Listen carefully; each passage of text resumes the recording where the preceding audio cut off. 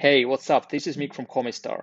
In this podcast, we're going to discuss topics related to Estonian e-residency, taxes, regulations, starting and growing your company, marketing, and other relevant stuff for entrepreneurs.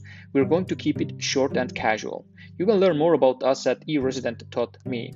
And by the way, none of the information shared on this podcast is or should be taken as a legal advice. If you have any questions, get in touch with us at estonian@comistar.com. Enjoy.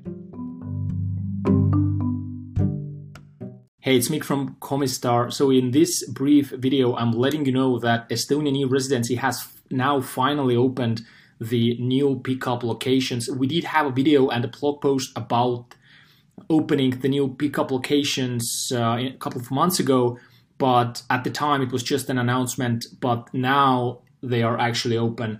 And in the blog post, and you can find the link to the blog post below this video, we have listed out all the addresses where you can find the pickup locations, but of course the first step is still going to the Estonian e-residency website, then making your application, and once you're approved and your e-residency card is ready, then you have to go and pick it up. If you're in Thailand, then you can pick it up from Bangkok. If you're in South Africa, then it's in Johannesburg.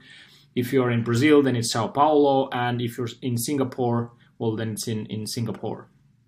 So you will find all the addresses here. There are some additional fees that will apply because these pickup locations are managed by third parties, but it's nothing big. It's just, the most expensive is in Brazil, which is 23 euros and 60 cents. It's cheaper in South Africa, Thailand, and Singapore.